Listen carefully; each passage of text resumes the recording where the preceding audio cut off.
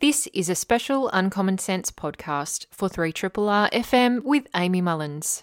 The interview you're about to hear is with Chief Economist at the Australia Institute and author Dr. Richard Denniss. Richard joined me to talk about his newly updated book, Econobabble, How to Decode Political Spin and Economic Nonsense. Richard describes Econobabble as the incomprehensible economic jargon politicians and commentators use to dress up their self-interest as the national interest, as well as to make the absurd seem inevitable or the inequitable seem fair. Richard takes us through how Econobabble works and how it essentially shuts down democratic debate.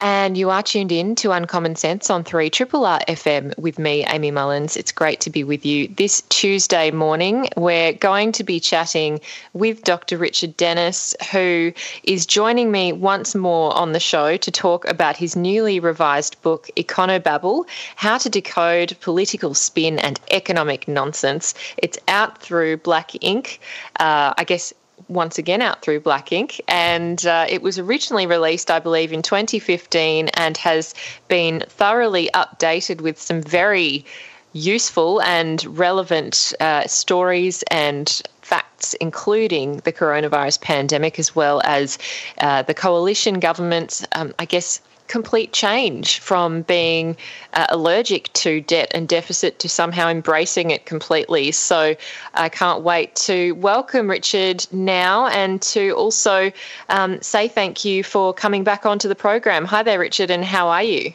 Good morning. Very well, thanks. In a foggy Canberra. Yeah. Well, I was just quite surprised to hear that the visibility is pretty much zero. Yes, I hope no one's trying to fly to Canberra today because I'm confident in saying your plane will be late.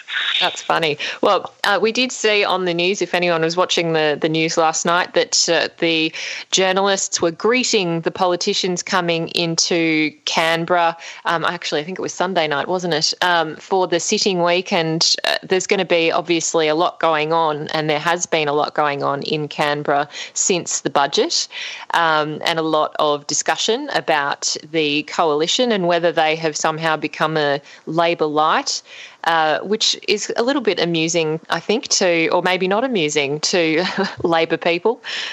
So first of all, Richard, I thought maybe we could just touch on the budget and then bring in your book and the themes of your book, Econobabble. But first up, I really am dying to know what your take on the budget is, given that we've heard so much of the mainstream media embrace it and to say how positive it has been, although obviously with some caveats to say that, for example, in aged care, not enough was done. But it kind of seems that a lot of people have become quite grateful when anything is done. Well, it's all about expectation management, isn't it? I mean, let's be clear. This government was elected 8 years ago promising to repay the debt and fix the budget emergency we were in. Let me just choose my words carefully here. We've been lied to for a decade about the problems Australia faces by this government. We were just flat out lied to. Now, the best news in the budget is that the biggest lies have stopped. So, hooray, pop the champagne corks. It is good that the government abandoned the idea that the small budget deficits that we'd been delivering were a big problem, that the amount of debt we'd accumulated was a big problem, and that the one thing we needed to do to get the country on track was deliver a budget surplus. That is an enormous U-turn from this government, and they should be congratulated for making it. But at the same time, we should never forget who it was that was driving in the wrong direction for so long, so fast, so enthusiastically, so confidently. You can just imagine being in the car with your dad saying, "You're going the wrong way, you're going the wrong way." You drive the wrong way for 8 years. He finally does a U-turn and says, "Where's my praise?" Big picture, the government abandoned the lie that the small budget deficits that we had and the small amount of public debt we had, and I mean small by historic standards, I mean small by international standards, I mean small from most economists, actual economists' point of view, we've stopped worrying about that. That's great. But is it a great budget? No, it's not, because, we're spending a lot more money than we're planning to. That's good. Might seem ridiculous to say this, but we're not actually spending enough. We had a whole royal commission into what the aged care sector needed, and the Treasurer's Office came up with less than half of that. So was the Royal Commission wrong, or is Josh Frydenberg wrong? So is it good that he's spending half of what the Royal Commission said, or is it bad that he's spending half of what the Royal Commission said? I suppose it just depends how well you want your nan looked after. They've done a U-turn, great. They've started spending money on things that they said they were going to spend less money on, great. Have they gone far enough? Not even close. And, of course, what they've really done is they've locked in enormous tax cuts for high-income earners that are still coming after the next election. But that's the poison pill in this budget. And as always, they're just like with climate change and everything else, they're just kicking the problem down the road. So the tax cuts they're putting in are far more expensive than the new spending. But guess what we're talking about? Small amounts of new spending, not the enormous tax cuts that go overwhelmingly to high income earners. Yes. And I think a lot of the cynics out there would say that this big spending budget is perhaps more of a political tool, and as we know, a budget is a political tool, but that people have pointed to the fact that an election is semi-looming. It could be at the end of this year or at the beginning of next year, and that, it could be before the next budget in May of 2022. So do you think that is there any potential for this to be a kind of fluke or a rare moment of deciding to back on austerity? Do you think there's any chance they might do an about-face again? I think they'll do an about-face. Look, there's no doubt that post-election they'll surprise themselves and say, we didn't realise that locking in enormous tax cuts and locking in new spending was locking us into very big deficits forever. That's not what we meant to do. We just did that to get us through the crisis. Should we wind back the tax cuts? No. Should we wind back the spending on poor people? I think we should, don't you? So, that's what's coming. It's crystal clear. Let's not be surprised. But that won't happen until after the next election. And, that's an opportunity for Labor, I think, is to kind of ask the question, who do you actually trust to keep helping your nan? Because these people are promising to help your nan, but you reckon they mean it, or you reckon they just want you to vote for you so they can stick around to implement tax cuts, which, to be clear, will give $9,000 a year, $9,000 a year tax cuts to people earning $200,000. How tidy is that? It's enormous. And to be honest, I don't think anyone on 200 grand really thinks that $9,000 is something that they deserve, surely. Oh, you don't understand. It's not about deserve. It's about incentive. If we don't give the highest income people in the country a big pay rise, they won't keep working.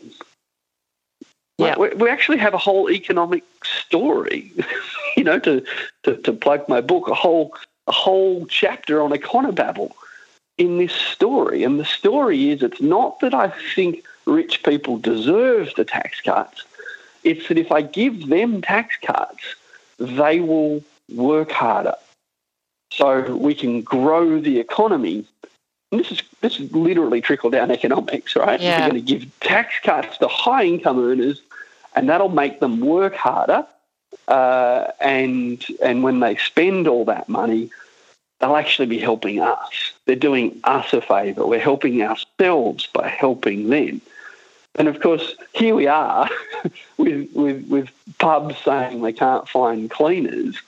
Well, maybe offering them a higher wage would encourage more people to want to be a cleaner. Oh, no, it only works at the top.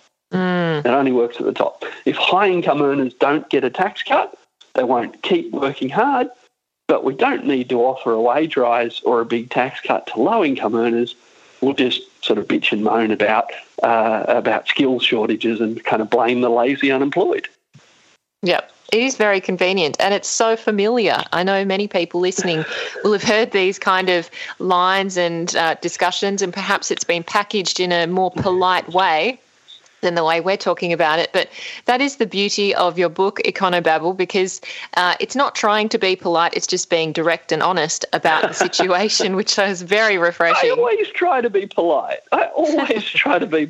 But I don't think it's polite to lie to people. I agree. Yes, I think I'm always polite, but I am at times blunt. I agree with that. Yeah. Oh, I should rephrase. You're polite, but in the best way, not in the British way. Yeah. No, I'm only joking. I mean, look, we need to have an honest, democratic conversation about what we want more of and what we want less of, and who needs more money and who needs less money. This is not complicated, and it's not even economics, right? This is just what democracies are about. So in Sweden and Denmark and Norway and Finland, they don't offer enormous tax cuts to their highest income earners, and they do spend a lot more money than us on things like free childcare and there's no private health insurance. And they've made democratic choices that are similar to the choices that we made in Australia in the 80s, all right? But we changed our mind. Now, that's okay. There's nothing in the Constitution that says we have to be nice. There's nothing in the Constitution that says we need to help women get back into work. There's nothing in the Constitution that says that your nan shouldn't eat chicken nuggets 6 nights a week, all right? There's nothing in the Constitution that says how we should behave.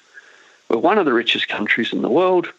We can be like Sweden and Denmark and Finland if we want, or we can be a low-tax, low-spending country like America, or a whole bunch of Southeast Asian countries. Right? I'm quite upfront about this in the book and in all of my talks. There's no right here. I know which I prefer. I know what I think is right, but it's a democracy. We have to make this choice.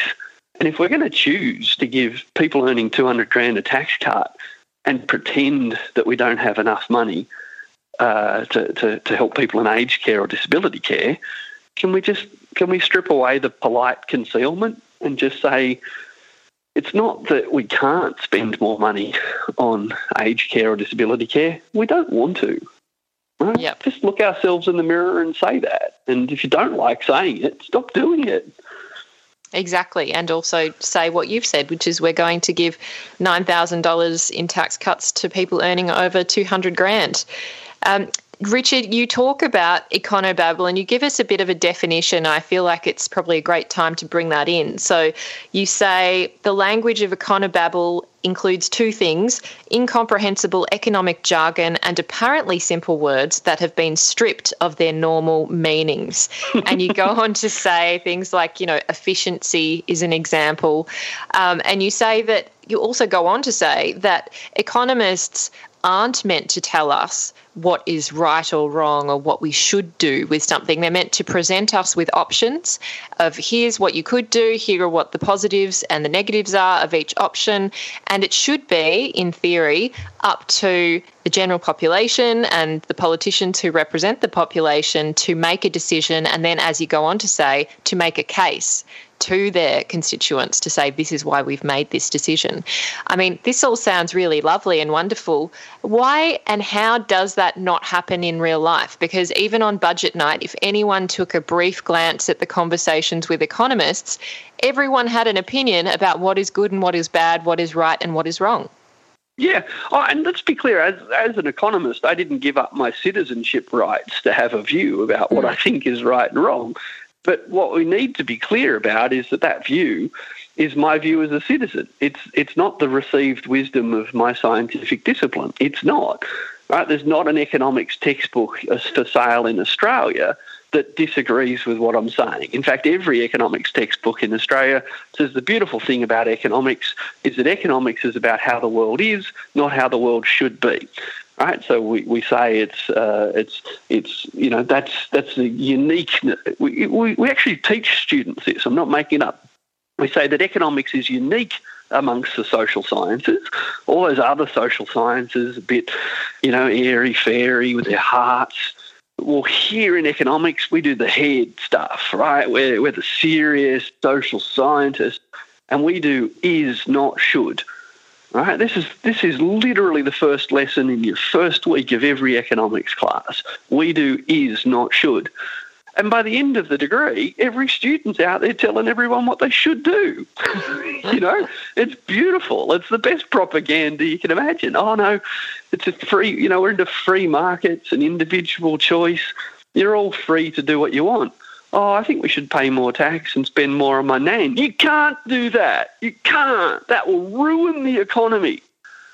No, it won't. Yes, it will. Right? So it's genius. Yeah.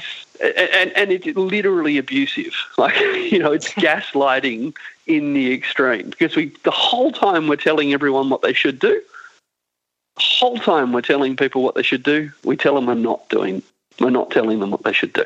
It's genius. Yeah. It's worked for decades, but it doesn't work in other countries. That's the thing. This is not how Australia was always run, and it's not how other countries are run. This is our choice. This is who we are. It does. And I want to bring in a really great quote from the book. You say, whether the Econobabblers are talking about, quote, what the markets want, or, quote, what the economy needs, or what a responsible government must do, their language and metaphors are systematically used to limit the range of options that are sensible or pragmatic, or most frequently responsible. So you're pointing to something that I know a lot of people listening would feel, which is, every time they talk about economics, it feels like there's a clear right or wrong answer, and I didn't study economics, so I can't have an opinion for fear of being wrong. And then it kind of shuts down debate, and you have this idea that, well, clearly, the coalition are right. They're the economic managers. They're the sensible ones.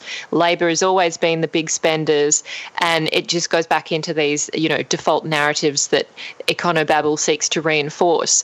So, with some of the examples maybe that from the book, one of them, you mentioned markets, and I loved the section about whether markets have feelings.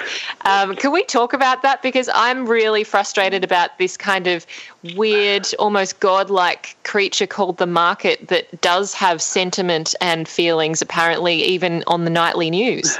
Absolutely. And again, this is not an accident. This has been developed over decades. It's been reinforced by powerful people in politics and the media and business for decades. So, when you strip it away, it's almost a bit embarrassing how silly it looks. But, again, we need to come out of the basement, people. It's okay. Come up into the sunlight. So, next time you hear someone say markets insist that we need to do something, or we have to do this, or the markets will punish us. And I'm not making this up. If you look carefully, you'll see it all the time. In fact, a lot of the stuff now is if we don't start paying down the debt, the foreign money markets will punish us. The ratings agencies will punish us. The markets will react angrily if we don't. And it's embarrassing to think of it like this, but this is like Zeus and Apollo sending thunderbolts down if we don't make a sacrifice of the goat. We have to appease the gods on the mountaintop, and if we don't, then we brought their wrath upon us. And of course that sounds ridiculous when I say it out loud, but in the book I just go through all these examples of, we have to reform the thin capitalisation regime, or otherwise, foreign investors will continue to shun the Australian economy. Translates as, if we don't cut taxes for multinationals, the owners of multinational companies will get less money. It's not complicated, but that's why they make it complicated, because they know if we went to the next election saying, so we've got a big choice to make. Do we give a tax cut to people earning over 200 grand, or do we spend a lot more money on health and education? What do you reckon, Australians? Now, in a democracy, that is literally the question you'd ask. But of course, we can't say that. So we need to say, well, the government has a tax reform agenda designed to fix the structure of the entire tax system to prepare Australia for the 21st century and the challenges we face with globalisation. And the Labor Party just wants to increase taxes and make us uncompetitive. Which should we do? And a whole bunch of people actually take our democracy far more seriously than our politicians do. So they think, I don't want to be uncompetitive and I don't want my kid to lose their job because I was so soft-hearted that I wanted to, spend money on health instead of give rich people a tax cut. So, yeah, I suppose I have to be responsible here. But, the coalition are relying on the fact that the only responsible people left in Australia are the voters. They're not behaving responsibly, but they're banking on the fact that voters will. Well, they're not behaving responsibly, and you point out some pretty great examples of where they fall down. And sometimes it is quite, bipartisan. And one of those examples, although I know the Liberal Party would be even more gung-ho in this area, was defence, where you say that the Morrison government will spend more than $270 billion on defence, including $9.3 billion to develop new hypersonic weapons, $5 billion for a new undersea surveillance network, and $7 billion for a new space-based defence capabilities. You then point out a really interesting point, which maybe, I certainly wasn't aware of, but it makes a lot of sense. You say, while that is more than the direct budgetary costs of responding to this once-in-a-century pandemic of COVID-19, there has been relatively little public or political debate. It's very true, and I wasn't really aware that we're spending more on defence than the entire pandemic response. Yep, exactly, because we're that kind of people, So let me so all of that, we don't debate these things, and that's, I think, a failing of our democracy. And by the way, I'm not saying we shouldn't spend money on defence. I actually think we should. I'm saying that when we want to drop a lazy 200 bill, if we all want to, or when I say we all, if everyone in Parliament wants to spend $200 billion on something, it doesn't rate a mention. Yeah. It's not a big deal. It's not a big number. But if we don't want to spend $5 million on a domestic violence shelter, where will the money come from? The money. The AAA credit ratings wouldn't like if we just went around being willy-nilly spending $5 million to help women fleeing violence. Where would it end? So when we want to spend a lot of money, we do. We always have. We always will. We're a very, very rich country, 13th, 14th biggest economy in the world. Right? We're not a small country. We're a rich country beyond our comprehension. So when we want to spend money, we do, which is good. And when we don't want to spend money, we don't say, I don't want to spend money. We pretend we can't afford it. Now, let me give you another analogy for defence, or a contradiction. The number of people who've told me in the last 20 years that the problem with climate change is it's a wicked problem, And notice we're blaming the problem here, not people. So it's a wicked problem. And why climate change is such a wicked problem that's so hard for democracy is that we have to spend money up front, costs are up front, to protect ourselves from something that's in the future, and also something that's uncertain in the future. So we tell ourselves that in Australia, tackling climate change is really hard because you've got to spend some cash now to protect yourself in the future from a poorly specified threat. And I'm told that's just political suicide, except that we're going to spend $200 billion to build 12 new submarines to replace the 6 we haven't used yet. Right, and when you say, okay, so if I build 12 new submarines and spend $200 billion building and maintaining them, will that make Australia safe? Oh, no, of course not. That's just a down payment on, a very risky world. Oh, okay. And will the submarines, will they be the right deterrent that we'll need in 15 years' time when another country that may or may not deploy weapons that haven't been invented yet? Will the subs be the thing we need? Well, they could be. They very well could be. And imagine if we didn't have them, how silly we'd feel.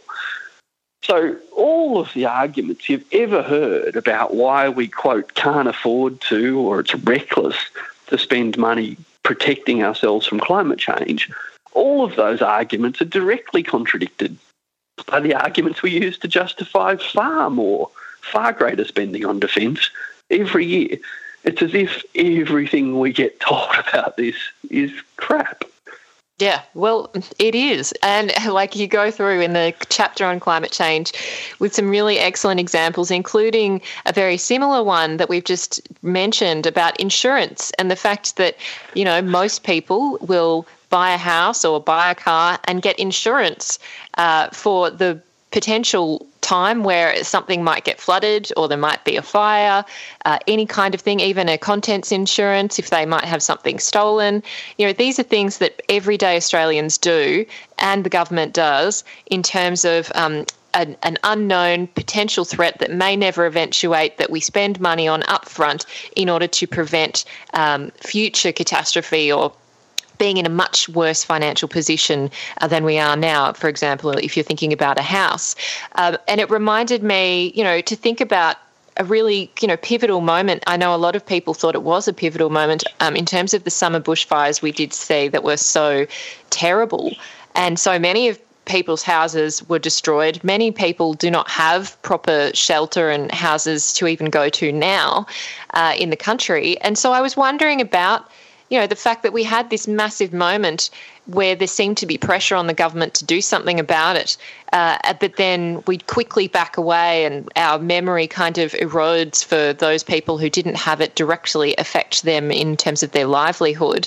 I guess the explanation must be all in your chapter on climate change, but maybe you could draw out some of those reasons why the coalition government continues to bang on about coal, to bang on about why we can't do something even when literally the fires are burning bushes and homes around us.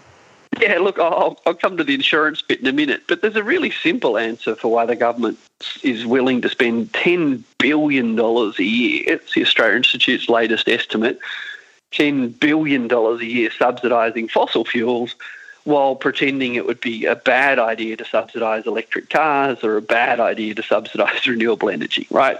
The reason they do it is because they want to. Okay, and that's actually what democracy is all about. Right? People don't want to become Prime Minister so they can sit in the big chair and have a cost-benefit analysis tell them what they should or shouldn't do all day. Guess what? People actually want to shape the country they live in. That's why they aspire to power. And when they get there, they do a whole bunch of things that they want to do. And what this government wants to do is protect its friends in the fossil fuel industry and slow down renewable energy, not just in Australia, but around the world. Because when other countries sign up for net zero targets, they just signed up to not buy our coal. So we don't want other countries doing that. So that's why we're not making a net zero commitment, because we don't want anyone else to. We're trying to make it hard and slow for the rest of the world to stop buying our coal. Now, why? I don't know. Why do the Japanese love killing whales so much? Why do Americans think machine guns make school kids safe? Like, all countries do crazy shit. Like, let's just admit this. Yeah. But different cultures and different countries choose to do different crazy shit. And unfortunately, the stuff that we've chosen to do, so American gun culture kills Americans, Australian coal culture is causing global climate change. So I care even more. But look, back to insurance. Yeah, look, there's about a 1 in 10,000 chance that your house will burn down this year, or my house will burn down this year. And just to be clear, I have insurance for my house. I think it's a good idea, because I'm a conservative, risk-averse person like most Australians, except when it comes to climate change. So there's a 1 in 10,000 chance your house is going to burn down, and you pay a couple of $1,000 a year to protect yourself from that probability. And at the end of the year, when your house doesn't burn down, not many people will go, "Oh, idiot, wasted my money. Didn't crash my car this year. House didn't burn down this year. What am I blowing my dough on this stupid insurance for?" But for decades, and actually the debate's moved on a bit, but we still need to call it out. For decades, we were told by allegedly smart people that, imagine how silly we'd feel if we invested in renewable energy and tried to tackle climate change, and there's a 1 in 100 chance that climate change isn't going to happen. Imagine how silly we'd feel if we took reasonable steps to prepare for a catastrophe so we could avoid it. Imagine how silly we'd feel if we kind of battened down the hatches and the cyclone didn't come. Imagine how silly we'd feel if we insured our car and didn't crash it. Like, this is not how humans think. But when it comes to climate change, the alleged conservatives have taken this radical approach to risk of, let's just suck it and see. Sure, all of the evidence says there's a cyclone heading our way, but imagine how silly we'd feel if we kind of, cancelled the music festival and put the shutters up and then the cyclone missed us. Let's focus on the regret that we'd feel if something good happened, rather than how stupid we'd feel when the predictable happened. Yeah, that's absolutely true. And it reminded me of the ending of that chapter where you were saying that really we've had that debate about carbon policy and carbon pricing and using that market-based mechanism. And obviously many people will recall the whole carbon tax discussion, which really dominated politics for so many years and certainly led to the demise of multiple prime ministers and the rise of another prime minister, Tony Abbott. So I really was interested in your pragmatic solutions at the end of that chapter where you were saying carbon pricing is good policy, but you don't necessarily, there's no economic or political necessity to win the fight about carbon pricing first, that there are actually other things that we can do now to act on climate change, even within the kind of narrow parameters that we have with this government. Oh, absolutely. And just to be clear, because I always get cranky mail when I say this, of course I think we should have a carbon price. Yeah. Like, why wouldn't we tax things we want to discourage to either spend more money on things we want or to lower taxes on things on something else, right? So it really is economics 101 that introducing a carbon price is efficient and equitable and will be good for us all in the long run. That is literally economics 101. But politics 101 in Australia says it's suicide, don't do it, you can't do it. The sky will fall on your electoral chances, even if it has no impact or significant impact on most of the economy. So if that's the case, if politics 101 says it's impossible, then, my advice to anyone is, well, why don't we start by removing the subsidies? Which should be easy. Why are we subsidising multinational coal companies? Or oil companies. So Shell, the large oil company, it extracts an enormous amount of gas in Australia, sells it overseas for very high prices, haven't paid a cent in tax. Go you, huh? Well done. So surely, if, and it's a big if, we were serious about tackling climate change, then the first thing we do is remove the subsidies that we give to the people causing it, make them pay tax like everyone else does, and sure, I'd slap a carbon price on as well, but I think we should do the easy stuff first. And to give you some orders of magnitude, good on Julia Gillard and Bob Brown for negotiating a carbon price. We did have one. Emissions did fall. The economy grew. So we know what happens when you put one in. But the carbon price we put in was pretty small. We were very generous to the big polluters. And the carbon price that we implemented, that worked, that drove emissions down, the carbon price we implemented collected less revenue than we gave to the polluters in subsidies. Right, just to give you a order of magnitude for why the subsidy thing matters.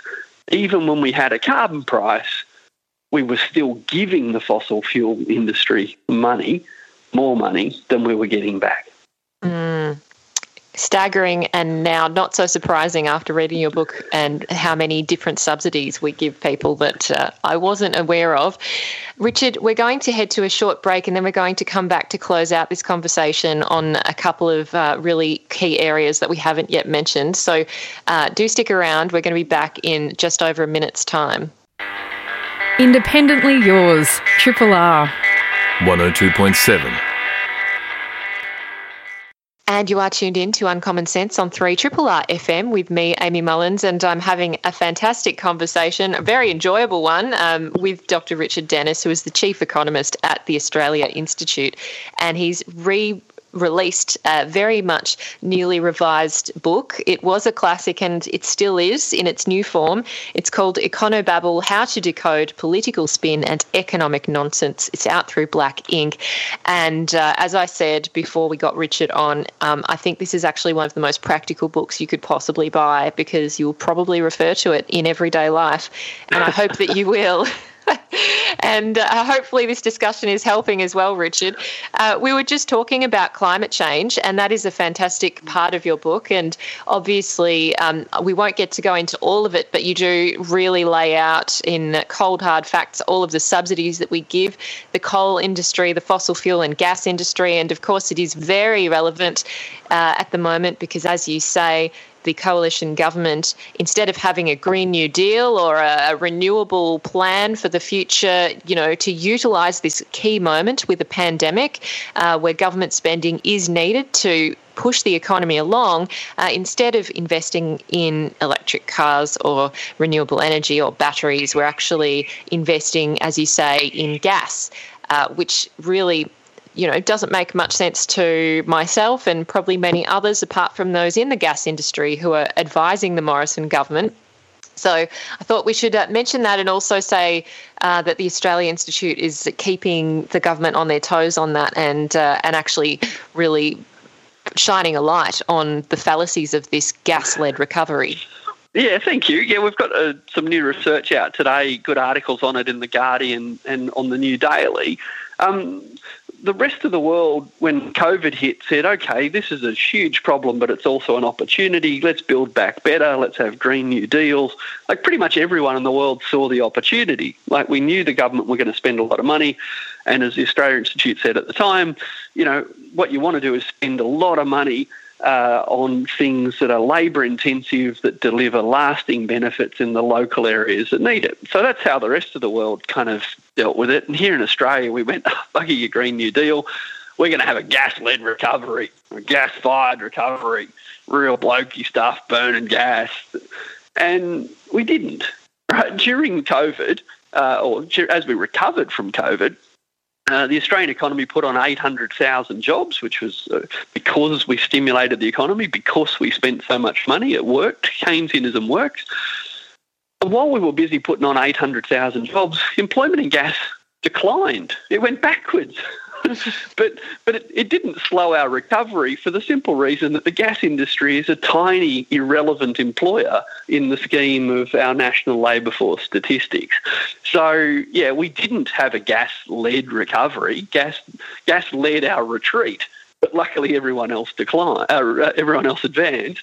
And now, of course, the government's just spent $2 billion on subsidies for oil refinery, $600 million to build a new gas-fired power station. And our analysis out today shows that if you spent that money on higher education, you'd create around 10 times as many jobs. So we did not have a gas-fired recovery. We will not have a gas-led recovery, but we are hosing a lot of money at the gas industry. And it's a big if, but if we were serious about creating a lot of jobs, it obviously would make more sense to spend that money on a labour-intensive industry that delivers lasting benefits like education. But we're not. We're a rich country. We're chucking money at some people, and the gas industry are the lucky beneficiaries of that. Exactly. And you do talk about and break down the labour statistics for coal mining and fossil fuels, and obviously the fact that, for example, the coal industry employs less than 1% of employed Australians, 0.70% to be precise. So although this is significant to some, the smaller towns, I guess, in rural Australia, for example, that isn't a reason to continue to prop up such industries. And I know there's also a debate here in Victoria, of course, about the logging industry, and that also being something that's heavily subsidised by the state government. There are, and you do point out, plenty of examples where industries have been moved on because, as you say, we transitioned from horses to cars. We transitioned from film-based cameras to digital cameras. There are a number of moments in time where we've had to change and revitalise, but the key there was that the government was planning for this for a very long time, brought the population along with them, and actually made sure that those people affected weren't going to be substantially negatively affected in social and financial ways. So there are really quite clear examples of where, the world didn't end, the economy didn't die. In fact, there are many key examples in your book about how it's actually probably cheaper to focus on renewable energies and better for the economy. Oh, yeah. And just to be clear, while I do often make the statistically unarguable point, even though it's controversial in Australia, that coal employs less than 1% of Australian workers. Even though I make that point, that doesn't mean I don't care about that small number of workers. I do. I care about the small number of workers that work in any industry. I care about the large number of women that used to work in textile mills that we shut down with no real transition planning. I care about the large number of people that work in the car industry in Victoria and in South Australia that we shut down without real transition planning. I've been on the side of helping workers protect themselves from egregious neoliberal policy my entire adult life. So it does stick in my craw when I'm told that I'm the one that doesn't care about the ordinary workers, and the people that literally goaded the car industry into leaving our shores are the true champions of blue-collar jobs in Australia. It is sickening in its obscenity, but it works. It's shameless, but it works. So I do care about those workers, I absolutely do. And to take coal, for example, the Australia Institute for years has been pushing a very simple idea. What if we stopped building new coal mines? Not shut down overnight.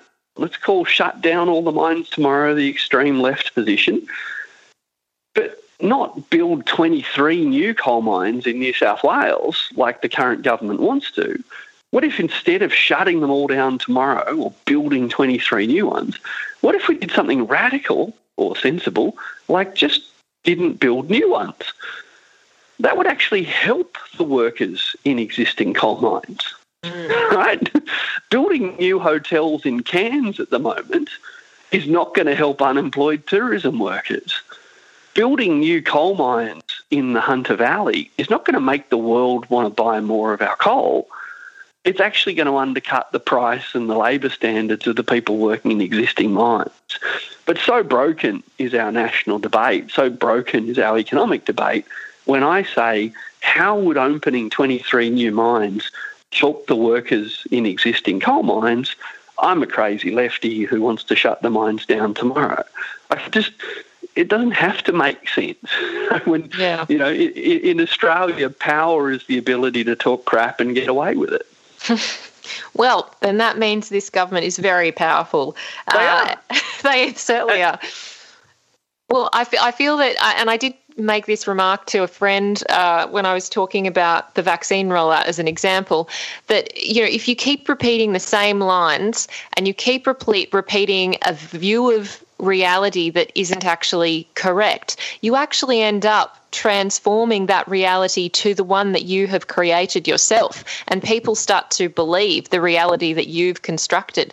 So, when we hear that idea of debt and deficit, jobs and growth, or, the fact that the coalition government hasn't bungled the vaccine rollout and it's just hesitancy and the fact that we had some bad luck with doses at the beginning and AstraZeneca, well, people start to believe it, because if you keep saying the lie again and again, and it seems like an easy explanation, well, then the kind of reality shifts. Oh, absolutely. And, the lack of media diversity in Australia plays into that. The rise of social media plays into that. There's all sorts of reasons why it's the case. But ultimately, democracy just doesn't work when our elected representatives lie to our face. And it's not obvious. Again, there's nothing in the Constitution that says our democracy should work well. It just gives us some rules. If we kind of don't want to take the principles of democracy seriously, principles like accountability, principles of truthfulness, then our democracy won't work and bad things will happen. So, that's up to us. And, I'm an optimist. I keep plugging away. I think these problems are fixable. But if ultimately people would prefer a tax cut than to spend more money on their nan, if people really are willing to vote for people that they know are lying to them, then in the long run, that's as much on us as it is on them. So, I'm confident about all of your listeners. I reckon they're doing the right thing. I'm sure they always talk to their friends and vote their conscience. But, I'm a bit worried about the person sitting next to them. But anyway, we can fix this. We know how to fix it. We've fixed it before. Other countries have fixed it. Well, I want to bring in a topic that I just found painfully illuminating, and we have talked about it before, but it really did bring it home very, very obviously, and this is the labour market and unemployment. And I did note and see that even on budget night, we were seeing some conversations with small business owners of pubs, for example, who were looking for hospitality staff, and they couldn't get the right staff to fill these positions, so they were going to be affected in terms of their profits and turnovers. And I did see you, getting on Twitter to talk about that. So I thought let's dive into this fraught area of labour markets and unemployment, Richard. Oh, spare me! I think you were watching the ABC. Yeah, I think you watched Jeremy Fernandez interviewing a woman in a pub about how hard it was to get staff these days. I rarely throw my shoes around the house, but that night, my God! So let's just do a little recap on what capitalism is. In capitalism, people are free to set up their own business where they pay for the costs of that business in order to produce stuff that they sell. And if the price that they get for the stuff they sell is greater than the cost, they make a profit and they get to keep it. This is the whole foundational principle of free markets and deregulation and indeed capitalism.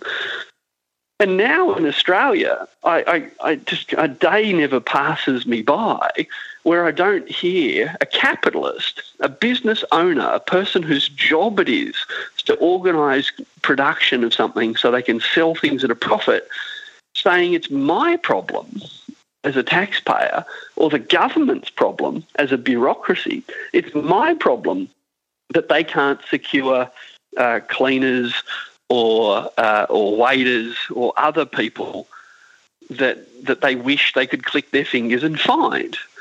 Well, in my job, if I have to find something, I have to go looking for it. I don't blame the government for it.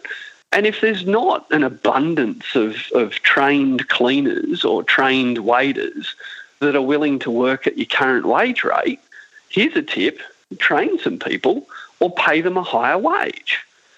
The whole idea of a skills shortage is not mentioned in an economics textbook for the same reason that we don't say there's a prawn shortage at Christmas time when the price of prawns goes up.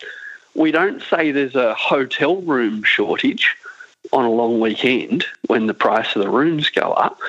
So if I own a hotel and there's lots of demand for my rooms, and I can't change the supply in the short term, as a hotel owner, I jack up the price and stick the money in my pocket. So how come they're allowed?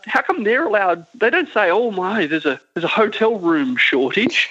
Can the government come and build some more hotel rooms to compete with me and push the price back down?"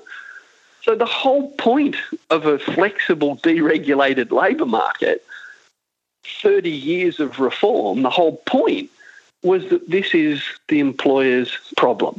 And if training cleaners is beyond you as a hotel manager, I think that reflects badly on you, not on the unemployed. Yep.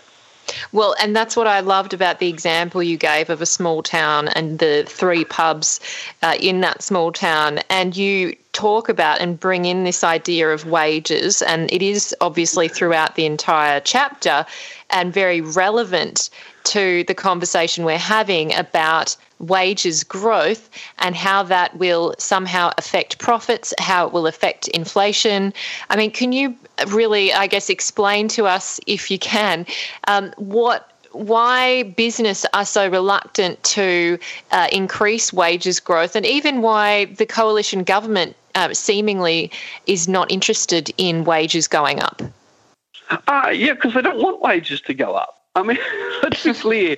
Like, we've spent 30 years changing the rules in Australia, 30 years changing the law in Australia to virtually criminalise going on strike, to make bargaining excruciatingly complicated. We've spent 30 years reforming, in inverted commas, or just changing the rules in order to lower wage growth. The first thing Eric Abetz said when he became employment minister under Tony Abbott, the first thing he said in 2013 was that his job was to prevent a wages explosion.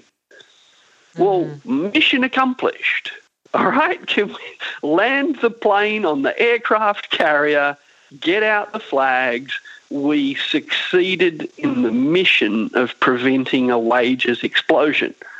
And now we're like the dog that caught the car. We've got a mouthful of muffler. Like, we've been chasing wages growth, barking at it for years, saying that high wages would make us uncompetitive.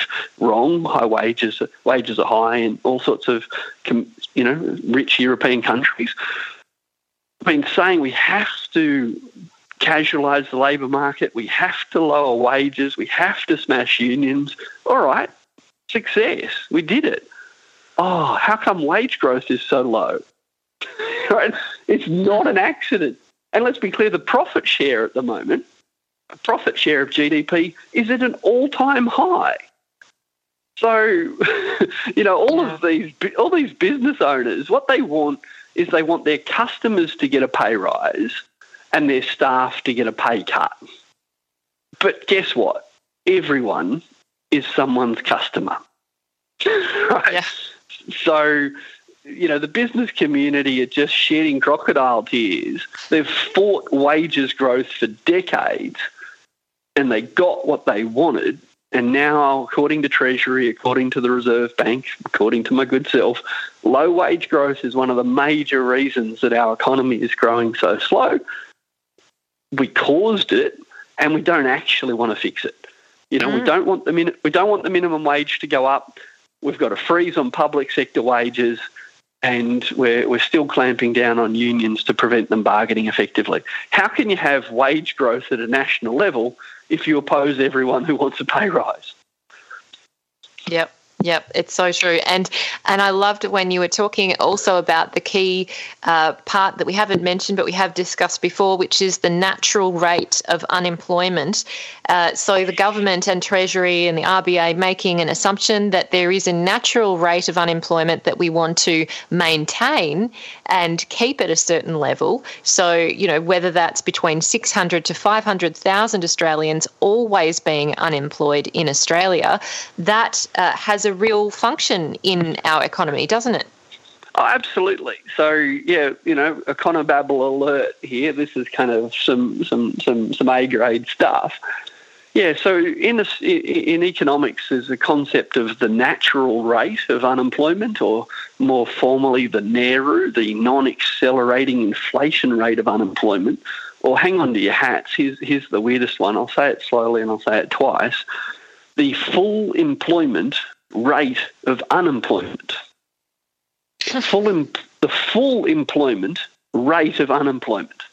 You might think that the full employment rate of unemployment is a non sequitur. You might think that it's zero. You might think that when we have zero unemployment, we're fully employed. But no.